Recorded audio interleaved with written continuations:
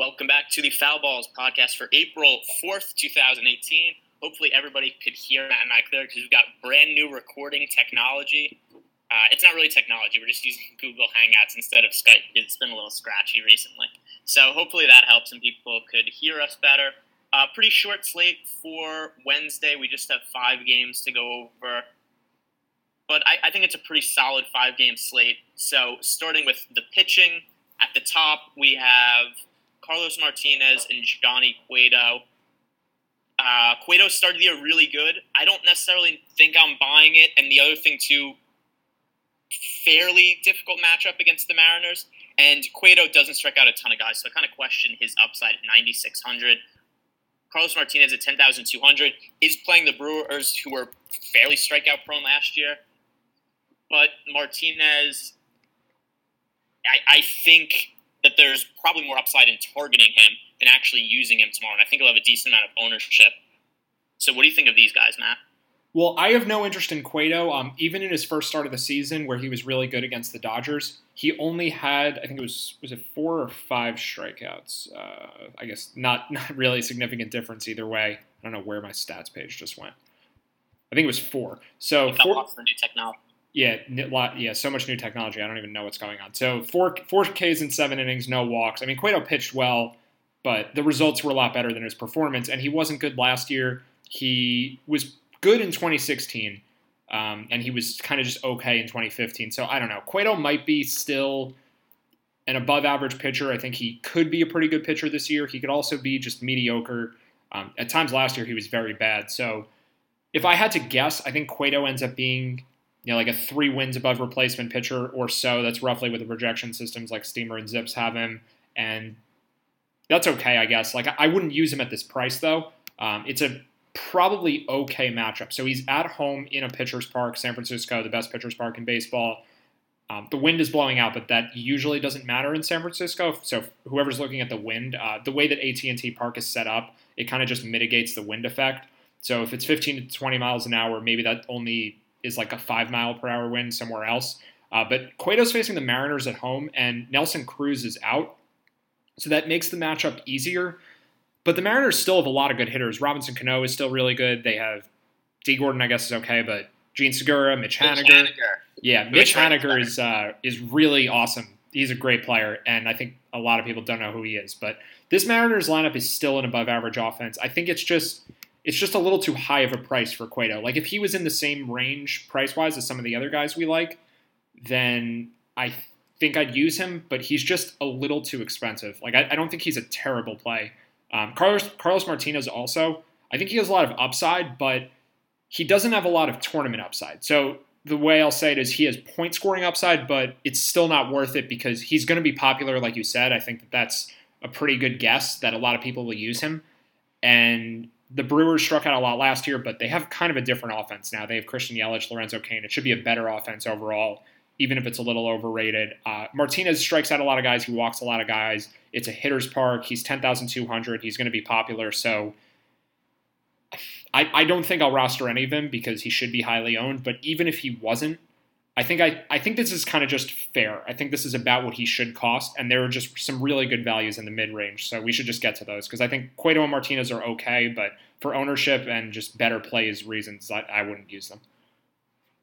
Okay, so the pitcher who I think has the most upside on the slate, maybe not even relative to his price, maybe just total of any pitcher, the most point-scoring upside is Jon Gray at 8,500. So some bad outings over the last couple of years. He's had some very good outings. But one thing to keep note of with the bad outings is he makes half his starts at Coors Field, which is brutal for pitching. He's had some monster games against the Padres over the last couple seasons also because they typically haven't had a good offense. They are going to be a little bit better this year, except I still don't think it's a great offense. I still think they're going to strike out a lot. And Jon Gray has the upside to be a top-end starter. So Jon Gray against the Padres in San Diego, which even though San Diego is not the great pitcher's park it once was, it's a great for Jon Gray, who makes half his starts at Coors Field. So Jon Gray is my favorite pitcher on the slate. Do you agree with that, Matt? Yeah, definitely my favorite pitcher on the slate. The Padres also, I think, are still without Will Myers. He didn't play tonight, and he was hurt yesterday. I don't know exactly what's going on with him. You said before we started, it's a He's day-to-day with the triceps injury? Yeah. Okay, so we don't know for sure that he's going to be out of the lineup. John Gray actually had a worse ERA on the road last year than he did at home, strangely. But it was very, very much impacted by luck. So 3.13 ERA at home, 4.06 on the road. But at home, he was 7.5 Ks per nine and 3 walks per nine. On the road, John Gray was 11.2 Ks per nine and 1.7 walks per nine, FIP of 3 flat, and an xFIP of 268. That's as good as any pitcher on the road could possibly perform, and I don't know what happened for his ERA. I mean, the BABIP was very high, 371. The home run fly ball rate was high. I'm not really sure what happened. He just got very, very unlucky in road games. I'm looking for the hard contact percentage just to see if there's something going on there. But it doesn't look like. I mean, 29% on the road is still reasonable. So I think John Gray just got really unlucky in away games last year, and he should be a lot better this year. The strikeouts are certainly there. Just for reference on FanDuel, compared to DraftKings, Johnny Cueto is the most expensive pitcher, but John Gray actually costs more than Carlos Martinez. I don't think it's crazy at all to say that Gray should outperform Martinez just independent of price. I think Gray should be the most expensive pitcher on DraftKings. Yeah, that's definitely my feeling also. Also, who do you think is better as a pitcher, John Gray or Carlos Martinez? Because I think it's pretty comparable. Yeah, I think they're very similar. It's an easier matchup for Gray. So I don't think their pricing should even be that close. I think if I was trying to make the fairest pricing, if we were responsible for it, I think Gray could be $1,000 more than Martinez. I think that would be completely reasonable. So yeah, the pricing just doesn't make sense. Gray is a lot cheaper, and he has more expected output by a decent amount. All right, so my second favorite pitcher to use here, Aaron 800. The White Sox. Can you say that again? Because we actually had a slight audio glitch. It's been good so far, but I didn't hear the name. I know who you're saying, but just say it again. I don't know. It's okay. All right, so Aaron Sanchez is 7,800. Matt knows about that because we often talk about the players before the podcast starts. So we both like Aaron Sanchez at 7,800. He's at home against the White Sox. Sanchez has kind of a limited amount of strikeout upside, but I think that could be offset by how often the White Sox strike out. And then also you take into account only a 7,800 price tag. He's very likely to pick up the win here because Carson Fulmer starting on the other side for the White Sox. He's awful, and the White Sox also have a bad bullpen. So Aaron Sanchez, 7,800. I think he's a very safe play, and price, I think there's enough upside to roster him in GPPs. The pitcher that I'm unsure of what to make as a play is Sean Manaea at 8,200. So I know you like Aaron Sanchez, Matt, but we haven't talked about Manaea. What do you think of him? So first, I guess I'll just agree with you on Aaron Sanchez, just so everyone can hear it, because we did talk about this before we started. We both like Aaron Sanchez. I agree with everything you said there, and even though Sanchez is low strikeout upside, I think he has a lot of upside just to pitch deep into the game, and maybe there's potential for a complete game bonus or shutout bonus, or definitely the win bonus with being a big favorite. And he shouldn't be that popular because his numbers just aren't that good over the last few years. Maybe just because of the Vegas line, there is some popularity on him, but I don't think it'll be out of control. I still think more people will use Carlos Martinez. So actually, I'm not really sure about that. Sanchez could be a little chalky, but I do like him anyway. Manaea, though, he was just kind of okay last year, and he's a young pitcher. He should be better. Manaea is 26 years old. He's dealt with some injuries. He's only pitched 2 partially full seasons. He's made 54 career starts, 55 including the one this year. He was good in his first start of the season, and projection systems, Zips and Steamer, kind of have him a little bit better than he was last year, about 8 Ks per nine and just under 3 walks per nine. I think Manaea is potentially a little above league average. He strikes out a decent amount of guys. The Rangers are strikeout prone, especially against lefties, and it's a home game in a pitcher's park in Oakland. So I'll say Manaea is the riskiest of the mid-tier. The Rangers have a lot of power. The fences aren't shorter in Oakland. I'll reiterate that point that we mentioned on most podcasts. The value is that there's a lot of foul ground, so a lot of pop-ups that would otherwise go out of play are just caught in foul territory. So it makes it easier overall for pitchers, but that doesn't change the downside too much. You can still give up home runs in Oakland. I think Manaea is a boomer bust play, and I think he's worth having exposure to. But I have a lot more confidence in Gray and in Aaron Sanchez. All right, so moving into the offenses, the offense that I expect to have the most output on the slate is the Toronto Blue Jays. I also think they're going to be the highest owned offense on the slate. I think they're fine to roster just because the output is so high and they're not that expensive. Do you agree that the Blue Jays should score the most runs on the slate, just ignoring anything like pricing or ownership, just pure runs? Blue Jays, you expect to score the most? Well, based on the Vegas line, yes. I'm just pulling up Carson Fulmer's numbers quickly to see if there's some sort of bias there. And looking at the line movement, there could be some sharp money here on the White Sox. Like minus 200, I think, is a bit high here. There's a lot of line movement to the under so far. So I think what that suggests is that the White Sox offense is overvalued against Aaron Sanchez. I think Sanchez is a little underrated for the matchup. But I also think that the Blue Jays offense could be a little overvalued too against Carson Fulmer. So Fulmer is very much an unknown. He's 24 years old. He had very good numbers in the low levels of the minor leagues. In Double A in 2016, he was good, but walked a lot of guys. He wasn't really good in Triple A. Look at his minor league numbers last year. Yeah, no, this is what I'm getting to. So he got called up in 2016 after not pitching well in Triple A. He was only good in Double A, and as a reliever, he was awful. He had an 8.50 ERA and pretty bad peripherals. So that didn't go well. And then they tried him out in AAA last year, and his numbers were bad. And then when he came up to the majors, he had a 3.86 ERA, but the peripherals were very bad. It was 7.3 Ks per nine and 5 walks per nine. Looking at Fulmer's numbers, yeah, I don't see much reason for optimism. So the Blue Jays are a very strong target, I think. There's nothing overvalued about them just looking at Fulmer's numbers. I mean, maybe they're just overrated as a hitting team. I guess the reason the over-under is dropping is probably because of the White Sox offense against Aaron Sanchez. I like the Blue Jays offense a lot, but I think they are worth considering for a fade just for the ownership reason. So I don't know, how chalky do you think they'll be? They're definitely going to be the highest owned offense. At the higher stakes, they're going to be higher owned than they are at the lower stakes.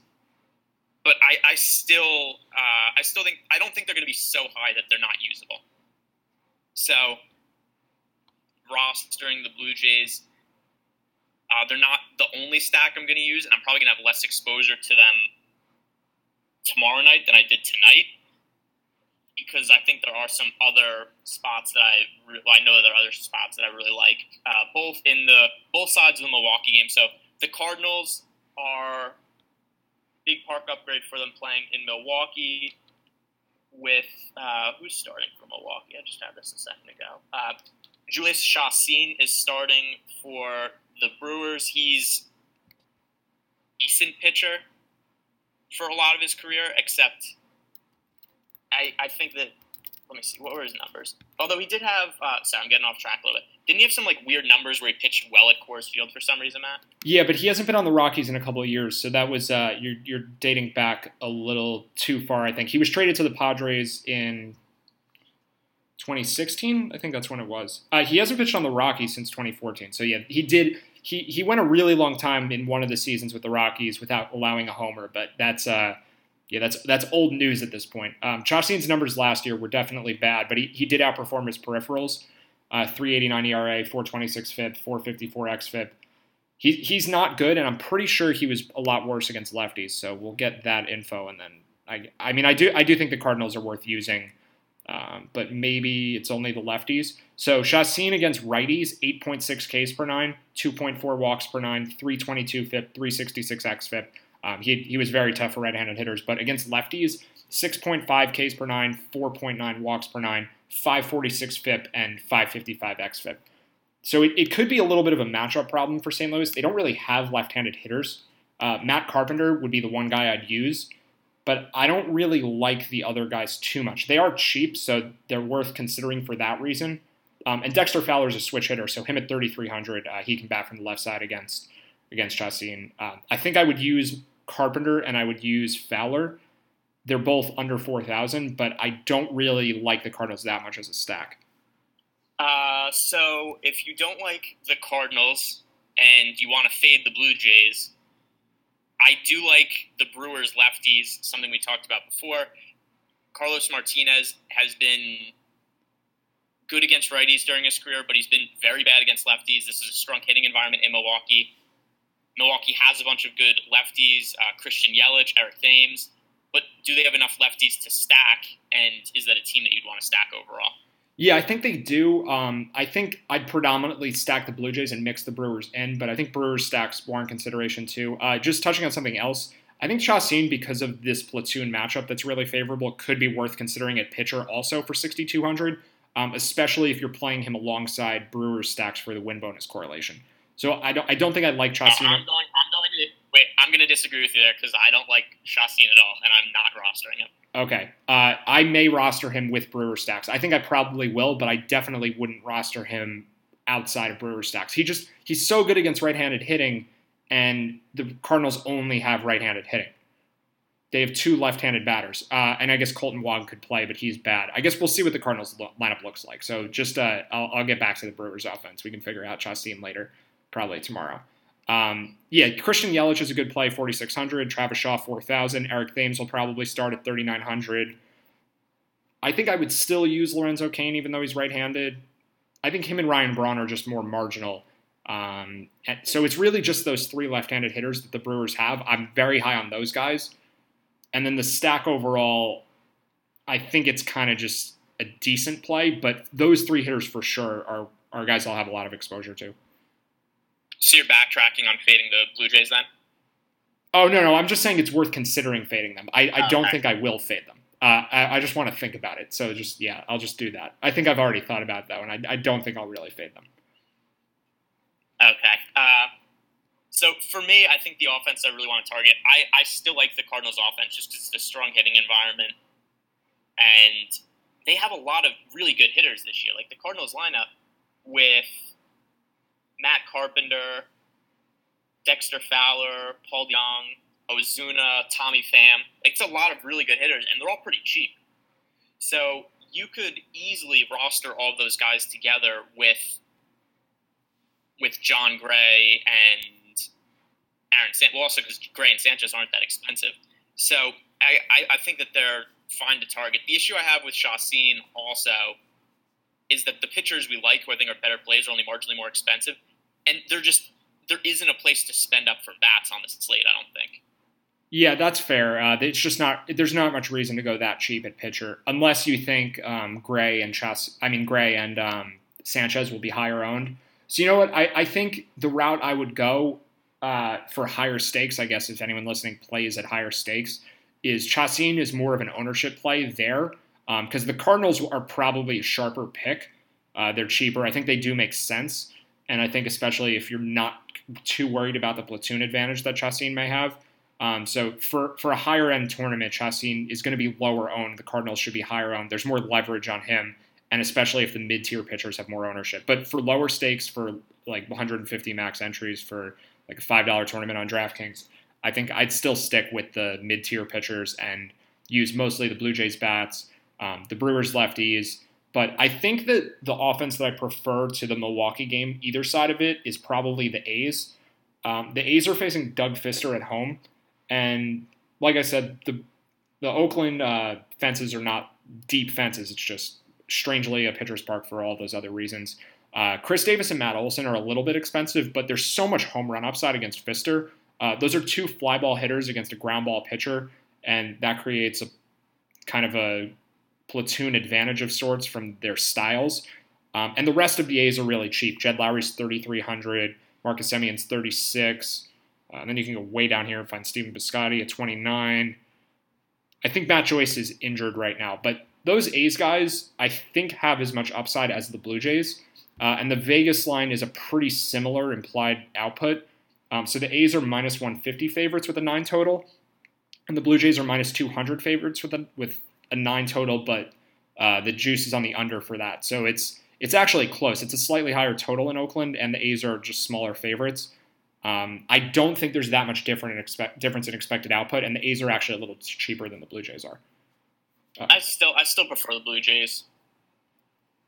Just let you. I'll wait till you say why. So the reason I prefer the Blue Jays is I think Oakland is still a very solid play, but the main reason I prefer the Blue Jays is just because as shitty as Doug Fister is, I think that Carson Fulmer's worse. Yeah, I think that's true. That is the difference. Doug Fister is not that bad, but the bullpens for both teams are bad. I guess Oakland should be a lot lower owned, especially the guys that aren't Chris Davis and Matt Olson. I think all the Blue Jays hitters will be pretty chalky. I still prefer the Blue Jays too. I just think I like the A's more than the Brewers and Cardinals, and the A's have close enough expected output to the Blue Jays that I would either try to make combo stacks that have both teams, or just do sort of a mix where some stacks are Blue Jays and some are A's. So I think my main route for the slate is stacking the Blue Jays as the team I use the most, using the A's and Brewers the most as plugs, and then I think my secondary stack would be Oakland. Yeah, I'm on board with that also. So that is going to wrap up today's podcast. You can follow me on Twitter, GRNBirdDFS. Matt's Twitter handle is @PreachingSense, and we'll be back for tomorrow's slate.